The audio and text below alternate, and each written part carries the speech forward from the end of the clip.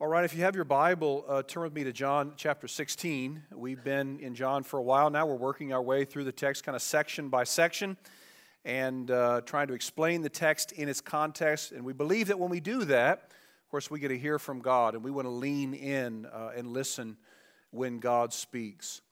If you were to survey some of the greatest farewell speeches throughout history delivered by men and women who knew that they would soon die, you'll find that there's some really pretty incredible stuff out there. From the sports world, for example, you have Lou Gehrig's final goodbye at home plate of Yankee Stadium. Not very long after he was informed that he would soon die because of a disease, an incurable disease that was slowly shutting down his organs. From the civil rights movement of the late 1960s, we have Dr. Martin Luther King's masterpiece, I've Been to the Mountaintop speech delivered in nearby Memphis, Tennessee. And if you go way back, if you go hundreds of years back, even to the 2nd century, when countless Christians were being martyred because of their faith in Christ, paraded out into the arenas to be killed in really gruesome ways, we read some poignant and very powerful words. For example, in AD 155, Polycarp, who was actually a disciple of the very John that we've been studying, he was condemned to die for his faith in Christ, but he was given an opportunity. He said, if you will deny Christ, you can live. He refused to do so, so the Roman proconsul threatened to send out the lions, which did not frighten Polycarp. Instead, the proconsul decided to nail Polycarp to a stake and be burned. But Polycarp said, look, you don't even need to nail me down. I will stand there and I will die in the fire. He said, 86 years I have served Christ, and he has not once hurt me. How can I blaspheme my King and my Savior? Let me alone, I pray you, for he who grants me to endure the fire will enable me also to remain on the fire unmoved, without the security you desire from the nails. So that was in the 2nd century. You move forward a little less than 200 years. In the early 4th century, there was Eulydia, who was a young Christian widow who fled from Iconium to Tarsus with her 3-year-old son, Syracuse. And she too was given this ultimatum, or this opportunity, rather, if you will deny Christ, if you will reject Jesus, then you can live. However, she refused to reject Jesus, so she was beaten severely, while the emperor, Alexander, actually held her 3-year-old son and forced him to watch this beating. When the little boy scratched the emperor's face, he threw the boy down the steps of the tribunal, where the boy died immediately. Even after seeing her son killed, moments before she herself would be beheaded, Eulydia said, we women receive not only flesh from men, but we are bone of their bone, and therefore ought to be as strong and constant as men in Christ's cause. I am a Christian. I will not offer sacrifices to demons by denying my Savior. So wherever we turn in history, we see there are some incredible farewell speeches by those who knew they were going to die. And of course, the context for those speeches is different. I mean, sometimes the people knew they were going to die because of disease that had sort of ravaged their bodies. And at other times, they knew they were going to die because of persecution. So there are a lot of differences in terms of the context and the actual words, but there's one thing that's similar about all these speeches, and that is when the person who made the speech died, he or she was never heard from or seen again. Now, such is not the case with the farewell discourse of Jesus Christ that we've been looking at over the last few weeks. In John chapters 14 through 17, we see Jesus basically saying goodbye to his disciples, and he's letting them know a number of things, of course, that will grieve them, that will hurt them, that will lead them to great sorrow. But he would comfort his disciples by reminding them how much he loves them.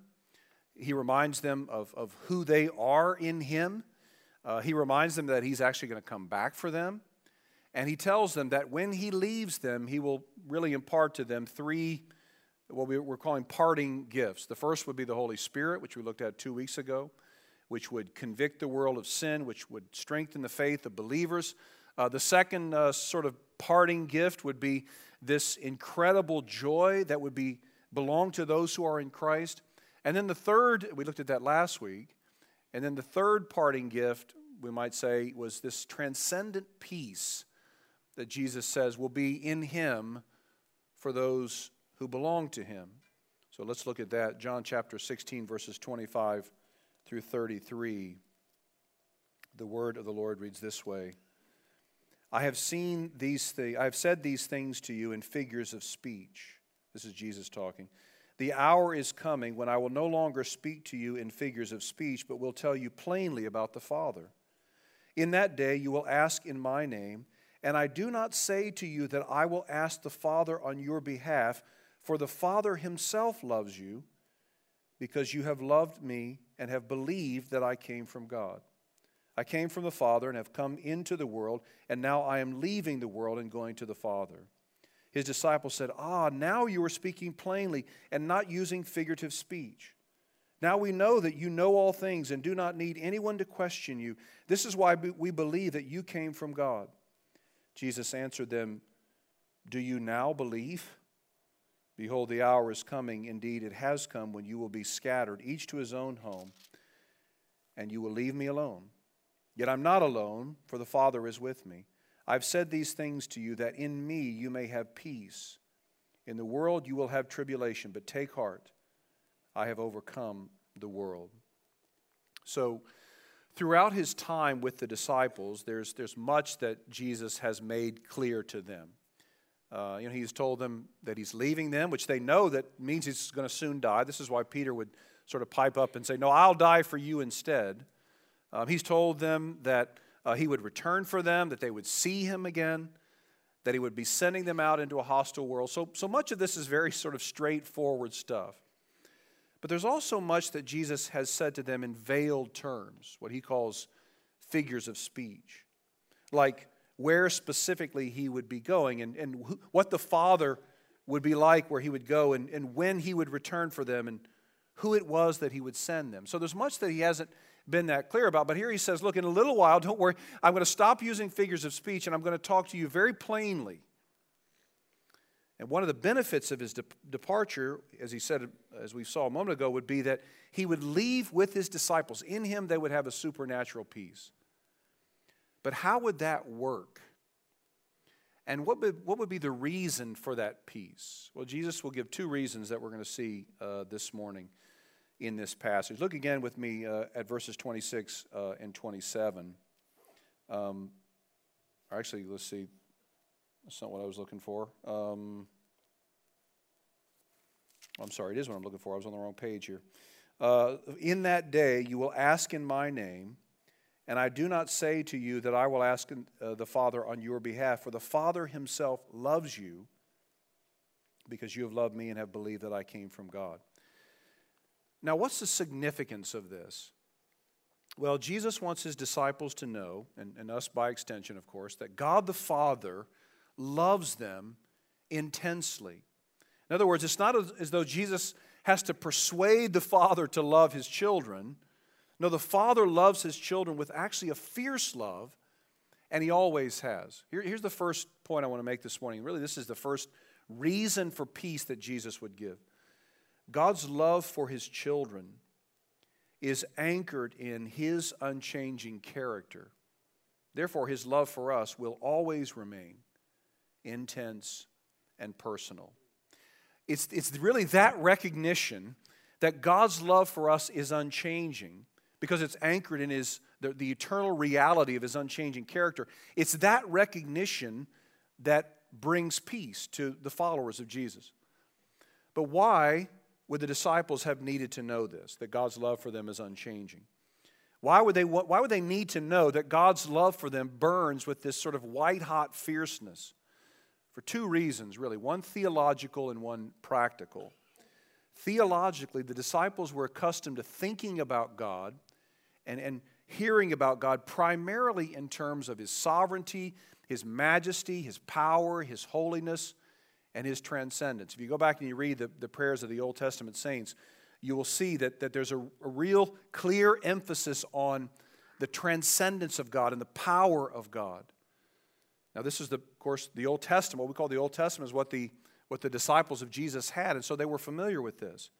It's there that we read about the strong right arm of God, the thunderous voice of God, and the earth as God's footstool, and so on.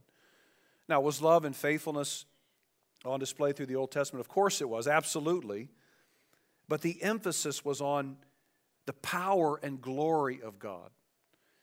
And so this is why, by the way, when Jesus instructs his disciples to pray out to God and call him Abba, Father, it was such a revolutionary thing that we don't really fully grasp. They just weren't accustomed to thinking about God and praying to God with that level of intimacy. I mean, again, it's not as though, I'm not saying that in the Old Testament we don't see grace and mercy and love and faithfulness. Of course we do. But the image that we see most is of this powerful God, this incredible God who is transcendent. He's above our figuring out. And so the first century followers of Jesus, again, that they're just not used to theologically thinking about God in those terms. They would not have, their first thought about God would not have been this intense love of the Father. There were also, of course, practical difficulties in understanding and recognizing the love of God, because they recognized, of course, their own sinfulness. And they knew very well their own faithlessness. In fact, Jesus has just told them that in his darkest hour, they're going to leave him. And so they're aware of this. They know they haven't been faithful. They know that they're all over the map. They know they've been consumed with doubt and fear and so on. And so, for sure, they're asking themselves the question, could God really love me with the way that I've been so unsure in my devotion to him? So the disciples needed to hear about the love of the Father, for those two reasons, theological and practical. And I think for us, really it's the same reasons that we need to be reassured. Theologically, for us, we might easily conclude as we talk about and sing about this beautiful doctrine of the atonement, that is, Christ satisfying the wrath of a holy God for us. We think about the atonement, sometimes we may think, well, yeah, of course, Jesus really, really loves me, but the Father, I'm not really sure. Maybe he's warming up to us. Maybe he still has a beef with us. We're not really sure that he loves in that way when we talk about the atonement. In fact, one theologian writes, God the Father is angry with sin. And the classic doctrines of the atonement, building on the deep theology of Paul, have correctly made this point, but carried one step too far. These deep theologies can unintentionally leave some Christians with the horrible impression of a Father who does not love the sinner as much as the Son does. So there is that theological reason.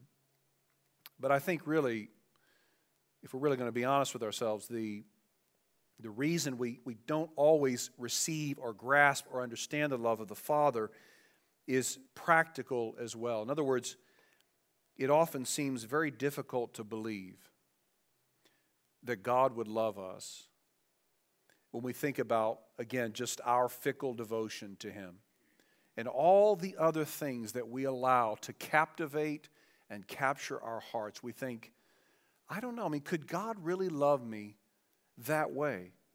Could God really love me with that intensity? Have you ever heard of this guy on the radio, Steve Brown? I'm not sure, he has a 90-second radio segment. I'm not sure if it's carried in this area, but he's got a super deep voice. He's 80 years old, and he's been a pastor for some 52 years or whatever.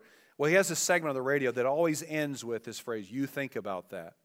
And it's about grace and the love of God. And he said that, and I remember hearing him say that, so he's 80 years old. He said, I've spent the last 2 decades of my life trying to convince Christians that God is not mad at them. But he said, you wouldn't believe the sort of pushback I get. People are offended by that. They want to believe on some level that God just can't really love the way that the Scriptures teach. Now, occasionally someone will say to me, I've never doubted God's love for me. And I guess it could be that by His Spirit, God has assured someone He has sort of divinely enabled someone to really grasp the depth of God's love for him. But more often, I think it's probably because a person who says this, I've never struggled with the fact that God would love me. more often I think it's probably because that person doesn't really understand his or her own sinfulness, her own sinfulness, the darkness of the human heart over and against the holiness of God. I was talking about this one time in a sermon, and I quoted one of the reformers who said, the most difficult thing for human beings to do is actually believe that God loves them. And the very next morning, I got a scathing email from a man who said he had never questioned God's love and was offended at the very thought of it, that I would suggest it. But the more that I read his message, the more that it seemed like that this guy thought that he actually deserved to be loved by God more than anybody else. I mean, he just had that high of a view of himself. And it almost appeared to me that he felt like that he was above all people, he really should be loved by God because of his piety and his obedience and so on. But here's the interesting thing. He just happened to be one of the most critical, harshly critical people in the church. He was known as such. He was a guy whose path you didn't really want to cross because he typically had a sort of a condemning posture. And so I think he may have thought that he really understood God's love, but I don't think he did, because he failed to grasp how incredible it is that God should love us in this way. If we understand God's holiness and our sinfulness, we should be constantly astounded that God would love us, that the Father would love us with this sort of intensity.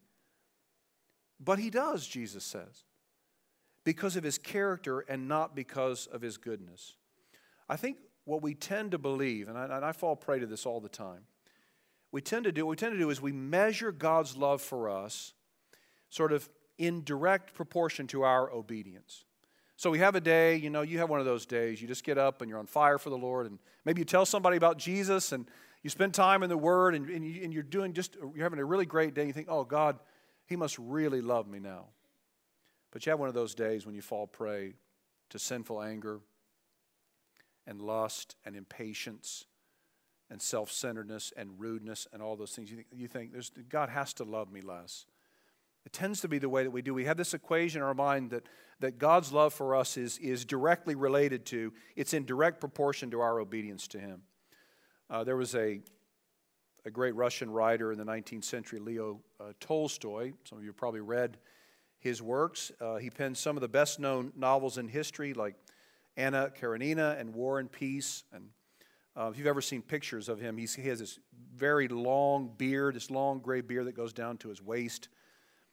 Makes Pastor Brandon's beard look like a baby beard. It's like this big, huge beard. And so he was this well-known novelist, and in his late 40s, he had this sort of moral crisis. And he realized that things were not right in his life, and he needed to do something different. And he started reading, and where he started reading was with the Sermon on the Mount, Jesus' Sermon on the Mount. And what he concluded from the Sermon on the Mount was that God's love is dependent upon my perfection. And so he set out in this unbelievable way to just be as absolutely perfect as possible. When Jesus said, be perfect as your heavenly Father is perfect, Tolstoy took that to mean if you try hard enough, you can reach perfection. And Tolstoy determined to try hard as he could, in fact. And he reached, if we're being honest, he reached a level of unparalleled piety. He was a man who was committed to the most rigid outward obedience. He sacrificed just about everything he had for the good of others. He was willing to do anything to help anyone out. But he was miserable inside. I talk about peace. Here's a man who had none. One of his biographers said Tolstoy was the most internally vexed man that he'd ever known. When Tolstoy was approaching 80 years of age, his wife Sonia wrote a pretty haunting description. She said, there is so little genuine warmth about him.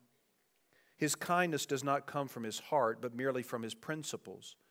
His biographies will tell of how he helped the laborers to carry buckets of water, but no one will ever know that he never gave his wife a rest and never in all these 32 years gave his child a drink of water or spent 5 minutes by his bedside to give me a chance to rest a little bit from my labors. Now, obviously, that's one side of the story, but This is the way it works for those who see God's love as something that must be earned and something that must be preserved by our obedience.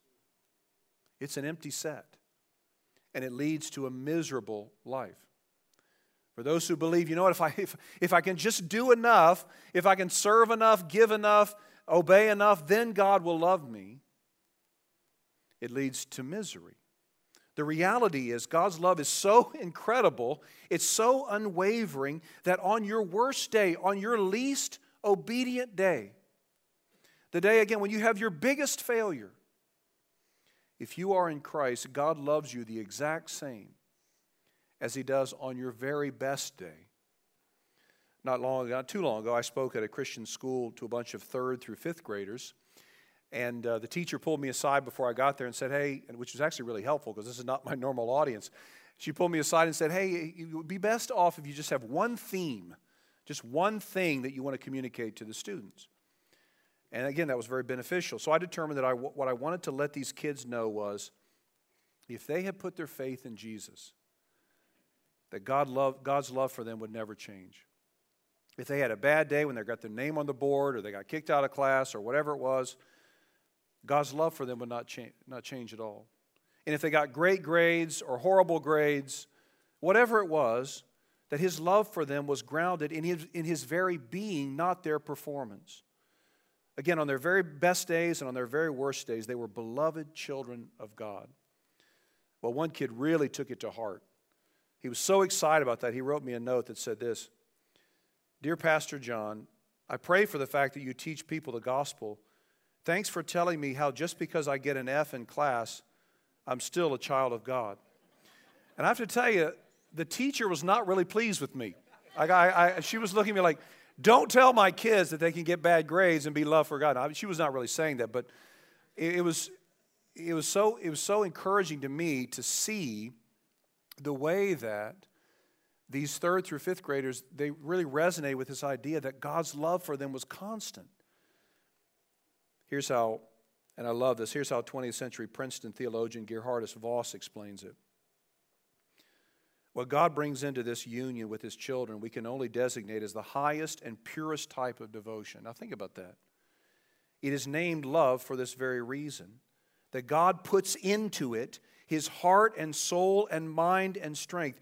It is something quite extraordinary, something well nigh inconceivable, a supreme wonder in a land of wonders. Love is to God, is to Him, the highest form of the spiritual embrace of person by person. To ascribe love to God in connection with a creature is at the farthest remove from being a figure of speech. It means that in the most literal sense, He concentrates all the light and warmth of His affection, all the prodigious wealth of His resources, His endless capacity of delight upon the heart-to-heart union between the redeemed and Himself. I mean, that's incredible, isn't it? I mean, think about this. If you are in Christ, God is wholly devoted to you. He is embracing you with an endless embrace. He has poured out His affection on you. This means everything, doesn't it? In fact, this is why Paul would say, if God is for us, who can be against us? It doesn't mean that other people won't be against us. We know they will. And maybe right now you have someone in your life who is against you. And maybe it's someone that you love. Maybe it's someone in your own family. And they just rail against you. Whatever you do is wrong. Doesn't mean that we won't have people against us. We certainly will.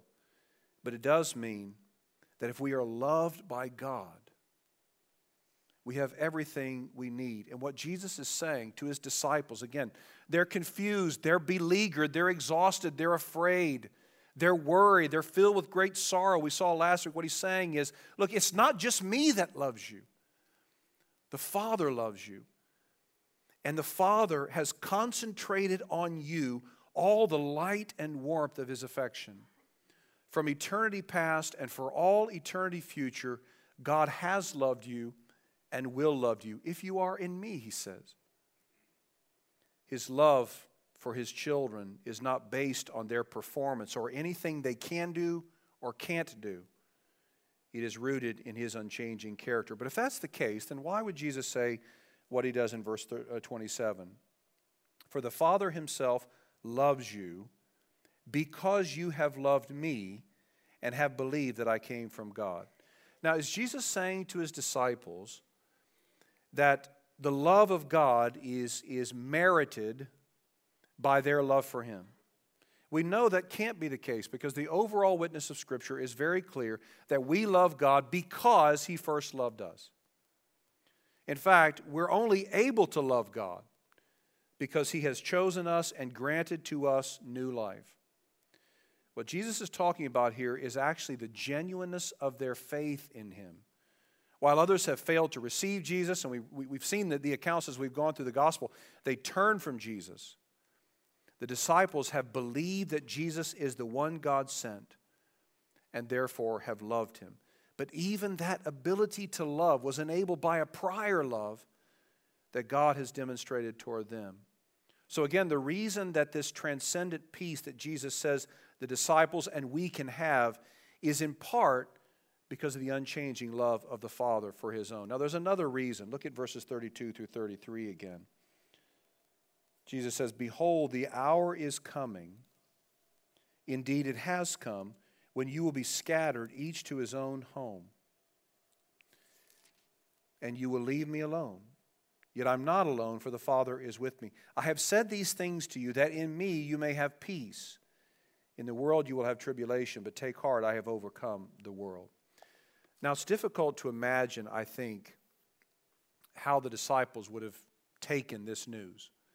Because remember, some of them, Peter in particular, some of them have pledged their undying loyalty to Jesus. And Peter, in fact, has said at one point, look, even if everybody else rejects you, I'm not going to reject you. You can trust me. So it's difficult to think, to really fathom how the disciples would have received this news that they're going to abandon him in his darkest hour and scatter from him. Again, they probably would have been particularly confused by what he says in verse 33. I have said these things to you that in me you may have peace. Well, what are these things that Jesus said? Well, one of the things that he says is that they will actually abandon him. So they have to be thinking, like, how can I have peace from this? But the phrase these things also includes everything that Jesus has said to them in this farewell discourse, namely that he loves them, that the Father loves them with an intense love, that Jesus is going to prepare a place for them. He's coming back and he will receive them. And in verse 33, again, Jesus adds another reason for hope. He says, in the world you will have tribulation, but take heart, I have overcome the world. Notice he doesn't call them overcomers. He doesn't say you will overcome. He says, I have overcome the world. In other words, in the same way that it won't be their goodness or ability that earns for them the love of the Father, it won't be their ability or their accomplishments that usher in God's kingdom. Even as they anticipate this cruel reception from the world, and one of our elders, John Kirkpatrick, explained this beautifully, how the world will reject us as Christ followers. Even as the disciples of Jesus anticipate this violent reception from the world, and they look to the suffering they will go through, Jesus again takes their eyes off of themselves. He redirects them to him. What he says in essence is, you can have peace, you can have courage, because victory doesn't depend on you. I have overcome the world. Here's our second point, this second reason for peace.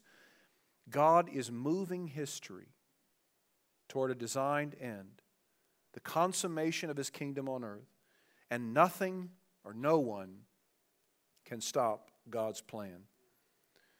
We talked a lot about the kingdom in the earlier chapters of John's gospel, and I won't go back and rehash everything we said then, but to summarize it, the kingdom of God, we talk about the kingdom. It is both a real literal place and it's also a spiritual reign. And so maybe the best way I've heard it explained, I guess the most succinctly, is this: the kingdom is God's people in God's place under God's rule. So one day the living God will come to the earth to live with his people on a new earth. It's actually going to be the same earth, but kind of refurbished, refined by fire. And the hope of the Christian is not that we'll sort of float around in heaven one day singing "This is Amazing Grace." Not that there's anything wrong with that song necessarily. but that one day we will actually be with our King, Jesus, on a new earth, a refined earth, doing earthly things. So it's not just about floating around and playing harps and singing. It's about doing earthly things on a new earth. Eating and drinking and writing music and singing and dancing and doing all the things that we do as earthly creatures. Now, we talk a lot about the fact that there won't be any death, sickness, or dying there, or any pain there. And praise God for that. That's really good news. But just as good is the reality that there won't be any sin on the new earth. No envy, no hatred, no interpersonal conflict. Won't that be nice? No hurt feelings, no sadness, no wondering, what did he really mean by that? Or why did she say that? No jealousy, no looking at someone else and thinking, man, I really wish I had his hair. This is a wild hypothetical. No depression, no anxiety, no violence against women, no child abuse, no bigotry toward those of a different skin color, no words we wish we could take back, no regrets at all. This is the way it will be on the new earth when Christ's kingdom is fully realized. And as Jesus sends his disciples out into this hostile world, he says, yes, you are going to suffer, and people are going to hate you, and people are going to violently receive you or not receive you. He wants them to know that even though the world will hate them, his kingdom will come. The world may overcome them, the disciples, and in fact it did. Most of the 11 died in cruel, murderous ways. The world may overcome them, but Jesus has overcome the world. His death and resurrection signal the beginning of the end. Not even death could stop God's plan. God would be glorified in the conquering of death, raising up his Son. And by his Son's death, he made forgiveness possible. A reconciled relationship with the true living God who created the world. And by his resurrection, God would signal to the world that Jesus' sacrifice was sufficient. Now here's another beautiful part of this, which I find so encouraging. Not only could nothing or no one stop God's plan of moving history toward God's designed end, but get this, nothing or no one could prevent Jesus' disciples from being part of that kingdom, not even themselves. Not even themselves. Not even their own faithlessness. Notice that Jesus implores them to have peace immediately after he tells them that they will scatter and leave him. Why does he do that? Well, according to the great New Testament scholar Leon Morris, here's why. When they had all forsaken Jesus, they might well feel so ashamed that they would remain uneasy whenever they thought of him in the future. But he predicted their desertion in this very saying in which he assured them of the peace he would give them. He loved them for what they were and despite their shortcomings. See, what Jesus also wants us to know is the certainty of our faith does not rest on us, but rests in the one that we believed in. This peace that Jesus talks about, it's not some sort of blind optimism. It's not some just wishful thinking. It's not what the Stoics referred to as serenity, this idea that, no, it's all going to work out in the end. But in the recognition that the one who loves us will keep us till the end. So let me summarize this and wrap it up this way as we begin to prepare for the Lord's table. God has sent us on a mission.